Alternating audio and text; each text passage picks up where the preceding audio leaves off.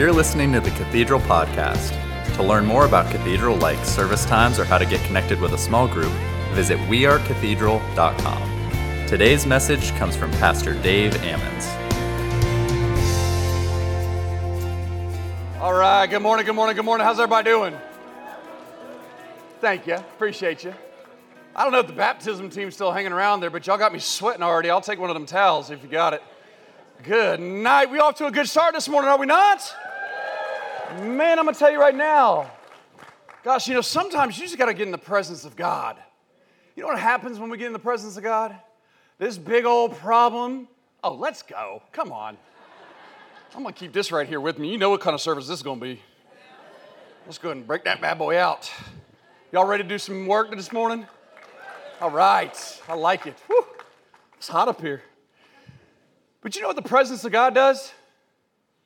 It makes these problems that we have in our life that we give way too much credit for, that we balloon up to this big, it puts them in their proper place and it puts them under our feet. I think that's what happened this morning. And so I'm excited to be here with you guys. It's only going to get better. And we got a topic that I'm just excited to be talking with you guys about. We got a series that we started this last week called Made for Heaven. Made for heaven. And that is such a thought-provoking statement. You see, our minds have so much trouble truly understanding a statement like that. Made for heaven. What does that even look like? In fact, all of society has really kind of wrestled with this same idea of what if there's more? There's got to be more to life than what I'm experiencing. At least I hope and pray to Jesus that there's more than what this earth can offer.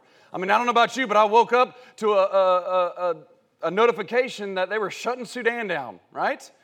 Getting our embassy out of there because there's just strife in the world. I hope that there's more to this life than what this earth can offer, okay? Civilizations have struggled with this idea of what happens in life after death. Where do we go from here? This sense that we will live forever somewhere has shaped civilization for all of human history, right? I'll put this down here, but if I need to pick it back up, I'm going to pick it up, all right? But if you look through civilizations, this has been a struggle. This has been a thought process. Australian Aborigines, they pictured heaven as this.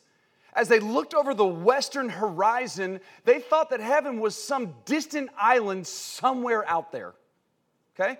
Mexicans, Peruvians, Polynesians, they believed that when they died, they would go to the sun or to the moon.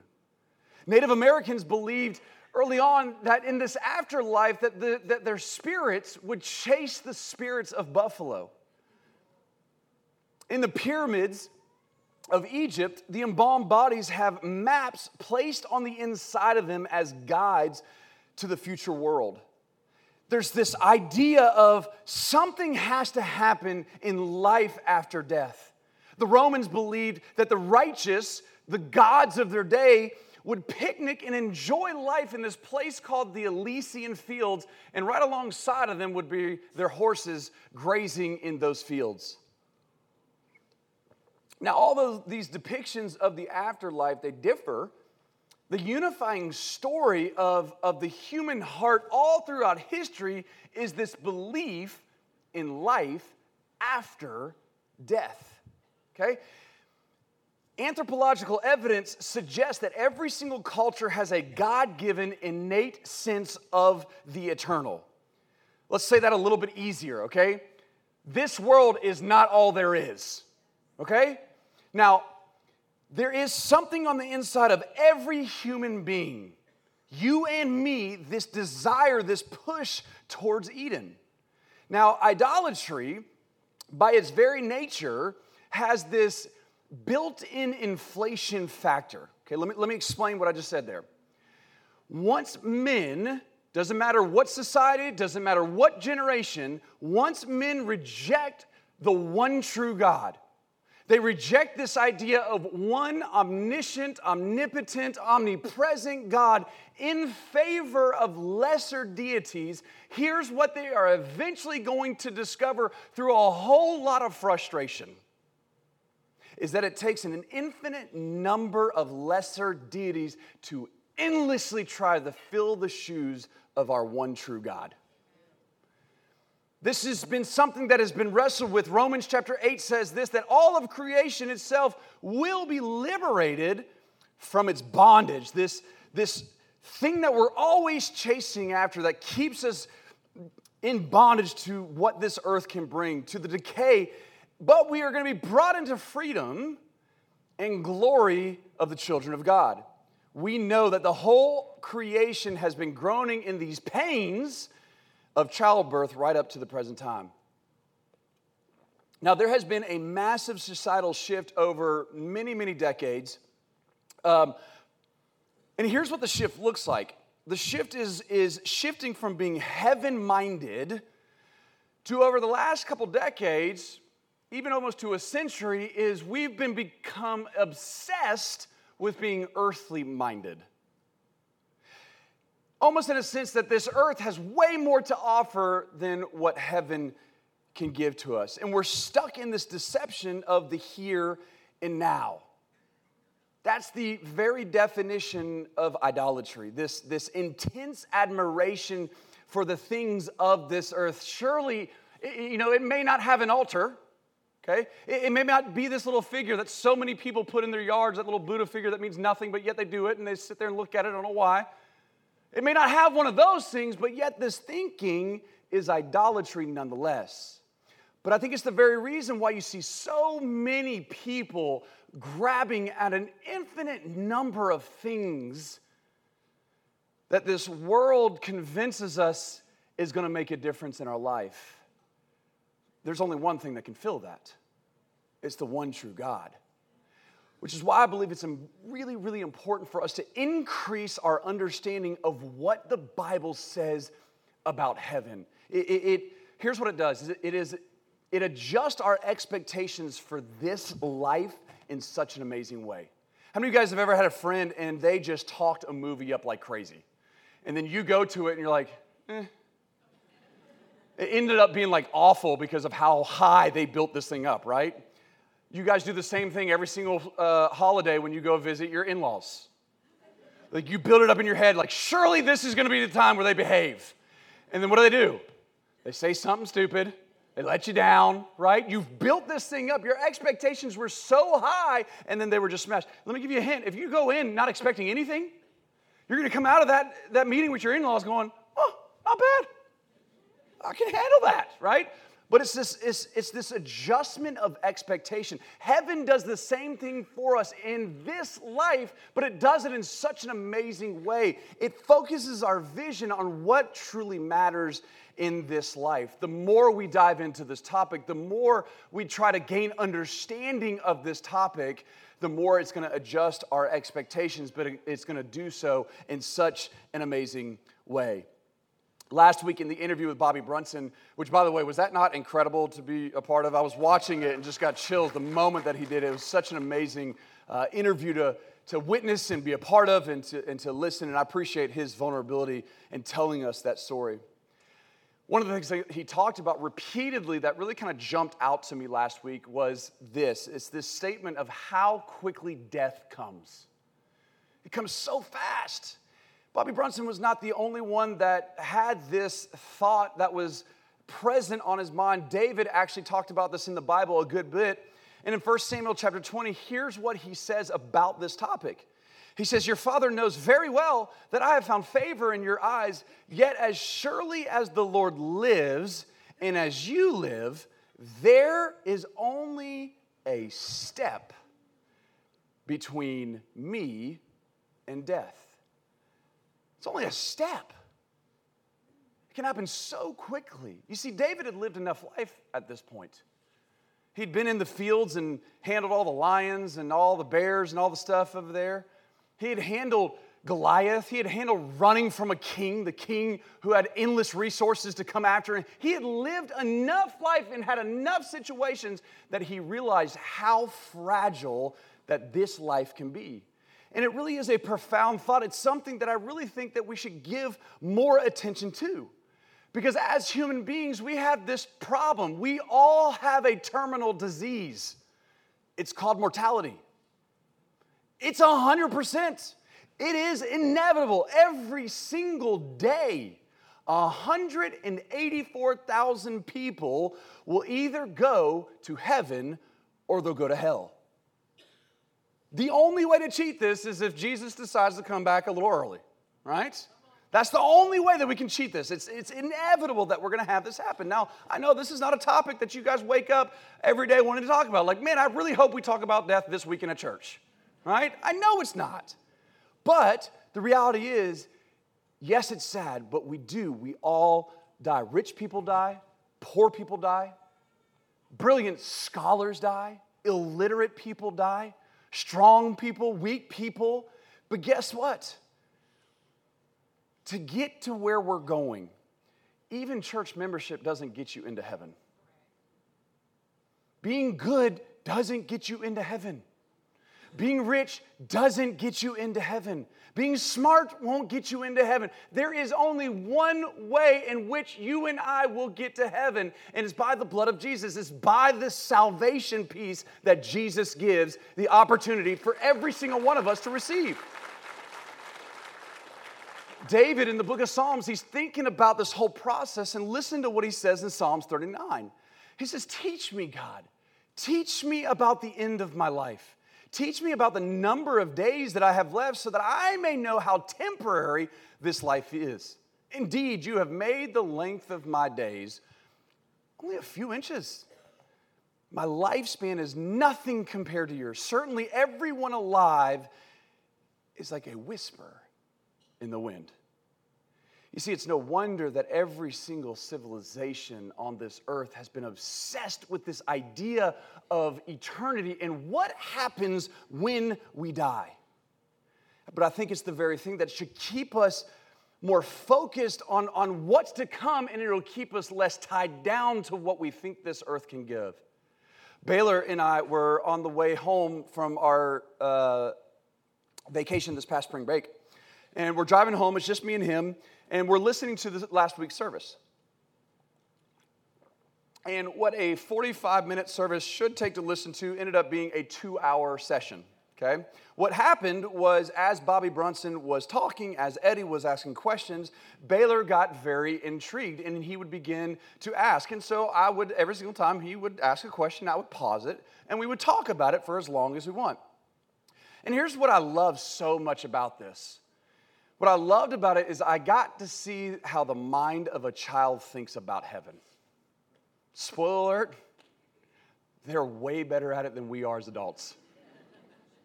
And we took the next 2 hours just really talking about this whole process. And here's the thing is, as we were discussing it, the majority of it made sense. But there was one topic that he really struggled with, and it really kind of makes sense when you look at his age, you look at the season of life, but it's this topic that we're talking about is how fleeting life can be. We can be here one day and gone the next. This life is like a whisper. It's like a vapor, Scripture says. And so I was trying to help him understand this, and I said, well, you know what? Your favorite candy is Skittles, so that seems like a great way to explain how life is, right? So I went off on this example, and I said, buddy, if I could give you 2 bowls of Skittles, and in the first bowl of Skittles, I'm going to give you 90 Skittles. And immediately he interrupts. He's like, yeah, let's go, Dad. Can I get that now? Right? And we actually had a bag of Reese's because that's the candy that I like, and we demolished that bag right there in that moment. But I asked him, I said, would you want that bowl? And of course, he's, oh my gosh, yes.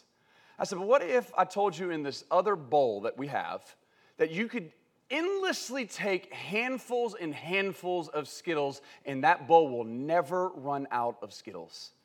He goes, Dad, does that exist? And I said, that's exactly what we're talking about here. Yes, this time on earth, it seems like a long time, doesn't it, buddy? But it pales in comparison to what eternity in heaven is going to be like. It made sense to him, but that's the thing that is such a struggle for us as humans to grasp and understand heaven. We don't have words in our dictionary that gives us proper words to describe what this place is going to be like. One of the people that had trouble explaining this is how they worded it, and I thought it was pretty good. Let's just say that we have a 2D stick figure, okay? And on this sheet of paper, I stick my finger through the paper, and I tell the 2D stick figure, I want you to describe what you see. That 2D stick figure has no idea that it's my finger. All the 2D stick figure sees is a circle on a piece of paper. Doesn't know whether it's a carrot, my finger, or the Eiffel Tower little tippy piece at the top. Right? Has no idea. So for us to explain, now we understand a 4D world pretty good, right? We got the 4D movies experience that helps us understand, like, hey, I can see it. I feel the little splashes of water. You know, my chair vibrates. So I get a 4D world. But we live in a 10-dimensional world. Anybody pretty good at describing number 5, 6, 7, 8, 9, 10? You don't even know what it is, right? So it makes sense that we struggle to identify and put words. I was talking to Bobby Brunson after last service, and he said, thank you for describing heaven the way that you did. He goes, I've always struggled with this idea that I can't really describe heaven, and the way that you did it, it made so much sense and gave me so much relief of like, now it makes sense of why I have trouble putting words to this whole concept. Another way to kind of think about it is, you know, our eyes are meant to see 100 million colors. On the average day, me and you only see 7 million. So do you think you can describe to other folks the other 93 million colors that our eyes should be able to see? We're only operating at a fraction of what the wholeness of what we will up in heaven. So this morning, what I want to do, I want to bring a little life. I want to put a little color to this idea of heaven. So to start off, the first thing that we know is this, is heaven is real. Heaven is real. Jesus said heaven is a real place. John 14, Jesus says this, don't let your hearts be troubled. You believe in God, believe also in me. My Father's house has many rooms. If it were not so, would I have told you that I'm going to prepare a place for you? And if I go and prepare a place for you, I will come back and I will take you to be with me also, where I am. You know the way to the place that I'm going. You see, Jesus lived in heaven. He lived in heaven before he came to this earth. So I think it makes him pretty credible of a person to tell us that heaven is real. You see, Jesus humbled himself. He came to this earth in the form of a baby. He came to rescue us. He came on a rescue mission for you and I. And what he's telling us is he's saying, listen, I've been to heaven. It's there, I promise you. It's a real place and it's eternal. This is no fairy tale. And he gives us this promise that there is life beyond this life. It's more glorious. It's more beautiful. It's more than anything that you could ever possibly imagine. Heaven is real. Stephen in Acts chapter 7, verse 55 was being stoned to death for preaching the gospel. And scripture says that being full of the Holy Spirit, Stephen looks up into heaven as he was dying and he saw Jesus standing at the right hand of God. Heaven is a place. Jesus is there. Stephen, he draws his last breath and that's exactly where he went. Paul in 2 Corinthians chapter 12, he went to heaven. Now, Paul, you got to realize, is one of the most prolific writers of human history. He's the greatest writer. In fact, he wrote 13 of the 27 New Testament books that we have in the Bible. Biblical scholars are still marveling at his writing. And even with this unbelievable talent that Paul has for writing and conveying thoughts, listen to how he describes this experience of heaven. What no eye has seen, what no ear has heard, and what no human mind has conceived, the things God has prepared for you and for me, for those who love him. Our eyes can't even conceptualize what heaven's going to be like. Our minds can't even possibly go there right now. Those were the only words that the greatest writer in human history could pen about this topic. John in the Bible saw heaven and goes on to write a traveler's guide about heaven in the book of Revelations. You see, God wants us to know where we're going. He doesn't want us to be in the dark. Listen, there's over 700 references in the Bible about heaven. One of those, he gives John this vision so that we can get a little insight into it. How many of you guys have ever gone to a trip and you researched the mess out of it, right? Like you know every restaurant. Come on, let me see your hands. Who's my researchers? Yeah. You research everything. Like you know every show, attraction, back alley that's got something cool, right? Now, isn't it interesting that we'll do this for a week in Hawaii, but we won't give eternity a thought? And let me stop you there. I do not say that to condemn you. Don't put guilt on yourself. I do it just to say it's thought-provoking. We need to give heaven this weight because it changes our perspective here on this earth. It's something worth giving our attention to. Let me give you a little bit of insight of what John conveys to us in this vision that he has of heaven in Revelations. This is Revelations chapter 21. You can read it in its entirety if you want. It's 21 and 22. I'm going to give you just a couple verses to give you a hint, okay? It says, "And he carried me away in the spirit to a mountain great and high. He showed me the holy city, Jerusalem," this new Jerusalem coming down out of heaven from God. "It shone with the glory of God, and its brilliance was like that of a very precious jewel, like a jasper, clear as crystal. Oh, it had great high walls with 12 gates. 12 angels were at those gates. On the gates were written the names of the 12 tribes of Israel. The city was laid out like a square, as long as it was wide. He measured the city with a rod and found it to be 12,000 stadia in length." Now, to give you that description and something that would make sense to you and I, that's 1,500 miles. Okay, we say that's not that big a deal. That's a pretty big city. I mean, it's the size of half of the United States. And we say, well, Dave, for heaven, that doesn't even sound that really impressive. Okay, but you got to understand, it's 1,500 miles wide, long, and high. Okay, the tallest building that we have that man can build on the face of this planet is in Dubai. Okay, it's the Burj Khalifa, and it's 2,700 feet tall, about a half a mile tall. It's pretty impressive, right? Can you imagine a building 1,500 feet, 1,500 miles? Can't either, but it's going to be fun to look at it. I'll tell you right now. The angels measured the wall using human measurements, and it was 144 cubits thick. That's a 216-foot thick wall. The foundations of the city were decorated with every kind of precious stone, and it goes on to list all of them: jasper, sapphire, emerald, onyx, and so on and so on and so on. The 12 gates were 12 pearls, each gate made with a single pearl. The great street of the city was of gold, as pure as transparent glass. Y'all, this is just one city in the vastness of what heaven is going to be. And I want you to go with me. I think that you begin to imagine what heaven could look like as I began to read this. But I want you to go in the imagination of your mind, and I want you now to approach those city gates in heaven. It tells us that these gates, there's 12 of them, that they're made out of a single pearl. Now, I don't know about you, but that is one heck of an oyster. Like, have you seen an oyster or a pearl in an oyster? It's tiny. Like, he's got to have a museum somewhere or something that, like, hey, here's the oyster that we got the pearls from for these gates. Can't wait to see it. You got to dive into Scripture, man. I tell you what, you can make it come alive. But these gates are massive. They're made out of a single pearl. He uses gold like we use asphalt.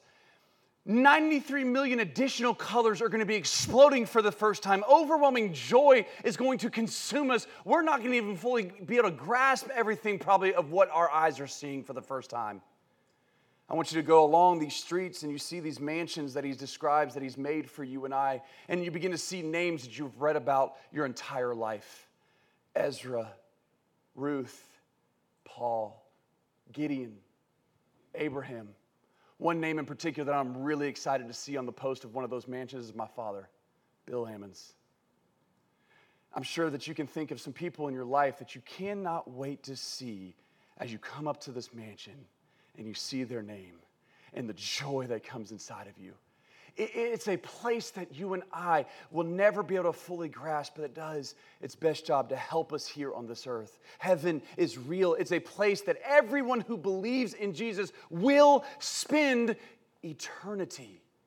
And it isn't crazy to think that when that moment comes, that we will be in heaven instantly and forever. I mean, this is the place that the Bible describes as perfection. It's a place where there are no more tears. There's no more death. This is a place where there is no more depression, no more suicide, addiction, pain, suffering, sickness. Every negative thing stops immediately and forever. Y'all missing a good opportunity to get a little excited about something right there. I don't know about y'all, unless y'all live in a perfect life, that should get you jacked up. Absolutely no negativity can exist in this place called heaven, because it's a place that is filled with joy unexplainable, a place that is filled with so much happiness. This is a place of perfection, of completeness, of glory, which, by the way, the greatest attraction in heaven is Jesus himself. We're not going to understand the glory that Jesus shined. Actually, one verse says there's not even a need for sun in heaven because of the glory that's going to come off of Jesus. 1 John chapter 3, verse 2 says this, that we will see him as he declares.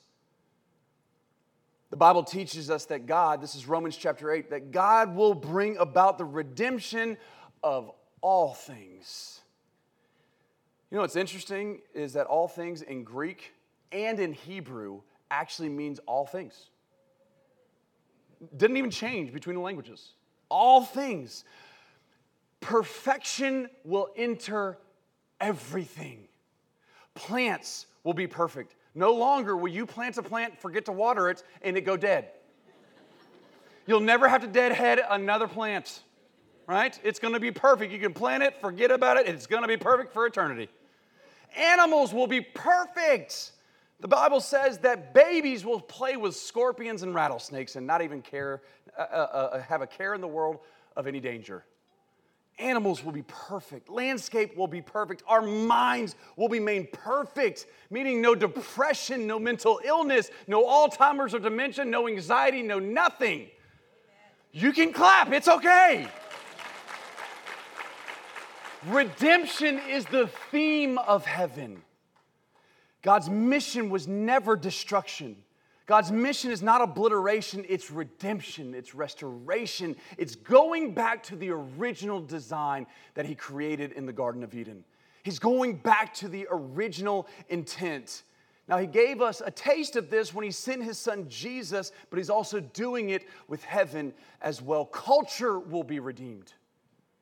Music, art, science, food, agriculture. Like, how much better can food get? I don't know about you, but I love food. But food's going to even be better up in heaven. Some of the best restaurants that you've never even thought of are going to be up there. I mean, it's going to be great.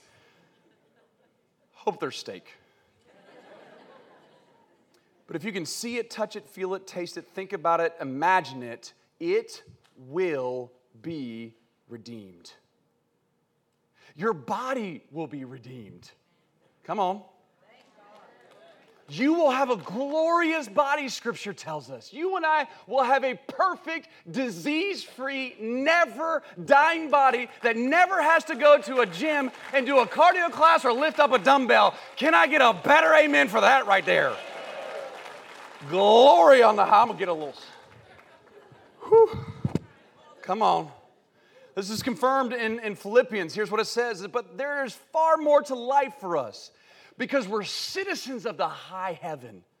We're waiting this arrival of the Savior who will transform our earthly bodies. Another description says our lowly bodies into glorious bodies like Jesus himself. He'll make us beautiful, whole, and with the same powerful skill by which he's putting everything as it should be under and around him. You see, we can't imagine a world not under the curse. We can't imagine a world not under the fall of humanity. Heaven brings with it the renewal of all things, Matthew chapter 19 says. Acts chapter 3 actually confirms this in this promise, and here's what it says. Whom heaven must receive until the times of restoration of what? All things. relationships will be restored. You see, this shows God's desperation to restore our relationship back with Him to the original design, the original intent. Every single day, we're going to be in perfect relationship with Him. No more guilt, no more condemnation. We will be in perfect relationship with Him. And it doesn't even stop there. We're even going to love people perfectly in heaven that we can't stand here on earth. So, Dave, I like everything you said, but I'm not sure about that one. But you don't have to worry about it because everything, all things will be redeemed. Listen, don't think that your best days are behind you. You don't even know what it means to be at your peak. That day will come. The greatest adventure possible awaits every single believer. And get this, the Bible tells us the moment that we die here on earth, that special attention is given by God to you. This is Psalms chapter 116. Here's what it says, that the Lord pays special attention when His faithful people die.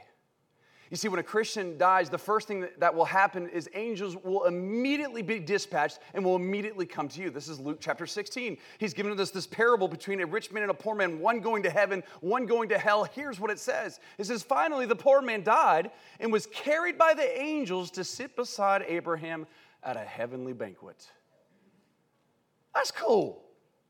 Like, Scripture doesn't tell whether the angels talk. I mean, I know they do because they talk throughout Scripture. I don't know if they say anything in this exact moment.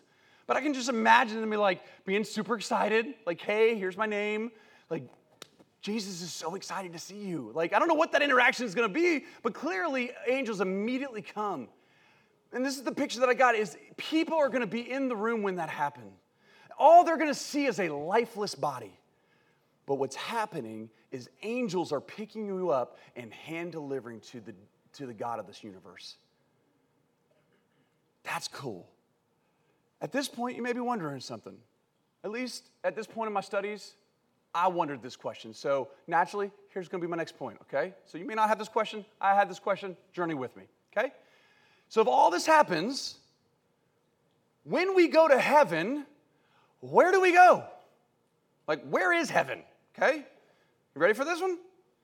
Y'all want to know? Okay, just make sure you're with me. It's early, I understand. All right, we understand that heaven is real, but heaven is a place. It's a place like Charleston in the fact that Charleston is a place and it is somewhere, okay? Heaven is a place like Charleston, like the Eiffel Tower, like the Grand Canyon. It is a place. But don't type it into Waze because there's not a map that will lead you to heaven. Now, you can. I did it like 5 times to see if I get different places. For some reason, it keeps sending me to Verona, Wisconsin. I have no idea what's in Verona that looks like heaven, but there better be something that looks like heaven there, right? But it's a place that has glorified bodies just like Jesus had on this earth after His resurrection. Scripture tells us that Jesus could walk, He could talk, He could eat, He could drink with His disciples. Okay? Jesus could be touched when He showed the scars to the people. People will be real. We won't just be these floating spirits and dumbed down to Cupid 2.0 on clouds playing harps. It's not how it's going to happen. Okay? All of that signifies that heaven is a place. All right, Dave, so where is it? Location of heaven is up. I know, it's profound. But as I searched Scripture, that's what the Bible told me. Okay, let's take a little journey. When Paul went to heaven, he went, Ephesians 4, verses 8 through 10, Jesus ascended to heaven and He came down to earth. 1 Thessalonians 4:16 tells us that the Lord Himself will come down out of heaven. Psalms 121, when a man contemplates God, he looks. When John is given this vision in heaven, Revelation chapter 4 tells him, hey, come up here. The list goes on and on all throughout Scripture. The New Jerusalem comes down out of heaven, comes down to this earth. Well, Dave, this is kind of vague. I understand it, and you are right. Because we know that it's past earth. We know that it's past space that we understand it from that. But how far is it? Let's keep journeying. The farthest humans have gone in space is Apollo 13. They went about 250,000 miles. And yet, they didn't make it to heaven. They did to the moon, but they didn't make it to heaven. The furthest machine that we have sent into space is Voyager 1, and it has gone 147 astronomical units. An astronomical unit is the distance between Earth and the sun. It's 93 million miles in that distance. Voyager 1 has gone 147 astronomical unit, meaning that it has been traveling at 38,000 miles per hour for the last 45 years, and yet it has not made it to heaven. Heaven is up. Okay, let's just say that we can travel at the speed of light. What's the speed of light? 186,000 miles per? There you go. Okay? Let's do some traveling. Let's just say that we can travel at that speed. Let's go to the moon. It's only going to take us 1.5 seconds to get to the moon. That's moving pretty fast. Pretty close, not a big deal, right? We're going to need some patience for this next distance. If we want to go to Mars, that's going to take us 4 minutes and 21 seconds. Mercury is just a little hop, skip, and jump. Add 9 more seconds to your journey, and you're going to be in Mercury. Now, let's get a little bit further out. Jupiter takes us some time. It's like going downtown. It's going to take us 35 minutes to get there, all right? All right, let's get some real big difference. I don't know how you pronounce this. Everybody does a difference. Uranus, whatever it is, which, interestingly enough, is the Greek word for heaven. Did y'all know that? It's going to take 8,000 hours to get there, okay? But guess what? Billions of miles into our galaxies, and we still have not made it to heaven. Just our galaxy alone is the distance of 100,000 light years. The mind begins to stagger at something that large. But guess what? Go to the next image. See this little dot right here? Little blue one? That's our galaxy. There's billions of galaxies. Our mind can't even begin to understand how vast and how large it begins to stagger in thinking this big. Heaven is up, and it's a long way away, right? But get this. Jesus said to the thief on the cross, "Today you will be in paradise." Friends, that is moving fast. Not sure how he got there that fast, but it sure is fun to think about, right? How in the world could this be? Well, it happens in the blink of an eye, Scripture says. 1 Corinthians chapter 15, but let me reveal to you a wonderful secret. We will not all die, but we will be transformed. It will happen in the moment, in the blink of an eye when the last trumpet is blown. Heaven is up, heaven is far, but heaven is near. You see, heaven encompasses our entire universe, and it is as big as our God is, which is why it is so tough for us to grasp the grandeur of heaven, because we're stuck in this time-space world. It's hard for us to conceive of an endless, eternal heaven, but that's exactly what the Bible teaches. Revelations 21 and chapter 22 give us a glimpse, and that's just one city in heaven. One city. And I don't know what it means when he says the redemption of all things, but it's fun just to imagine. In fact, Scripture encourages us to imagine. And even as good as we can possibly be, we're only getting to get to the half of it, it says, right? But just for fun, I don't know what the renewal of all things looks like, but take one place, for instance. This is Mars, okay? Give a picture of, this is Olympus Mons. Have no idea this exists out in the world until I did some research. It's 3 times the size of Mount Everest. Makes Mount Everest look like a little baby. Not sure if that's in the heaven, but imagine it is. Might be. Might be able to get to it. 1.8 seconds. I don't remember what it was. You can be there pretty quick, right? This is Olympus Mons. How about the Grand Canyon? Grand Canyon is pretty large, right? Mars also has a canyon. It's the size of the United States, if you're wondering. It's massive. Called the Valles Marineris, which I think is pretty comical that whoever was researching this was staring at a red planet and called a Valley Marineris. He don't get too many creative points for that one. But I just wonder how, when the renewal of all things, it's going to be things that we can't imagine. I'm not sure what perfection looks like to God. But man, is it going to be fun when we get up there, isn't it? You say, Dave, what's this whole thing? Well, why is earth such a focal point in the story of heaven? Well, it's because earth is the story of where redemption played out. None of those other places does the scripture talk about. Heaven, Jesus came down out of heaven, came down to this earth, and the story of redemption played out on earth. Earth was touched by a supernatural God. Earth is where the blood of Jesus was spilled. This place that he redeemed his eternal people. So yes, heaven is a place. Heaven is real, and yes, it will incorporate what we know as earth now, but a redeemed earth. Earth in its perfect form. I want to end by giving you this quote because as I was doing some studying and research for this, it was a quote that really kind of jumped off of the page, and I want to give it to you here today. It's a quote by C.S. Lewis, and here's what it says. It says, if you read history, you're going to find that Christians who did the most for this present world were just those who thought the most of the next.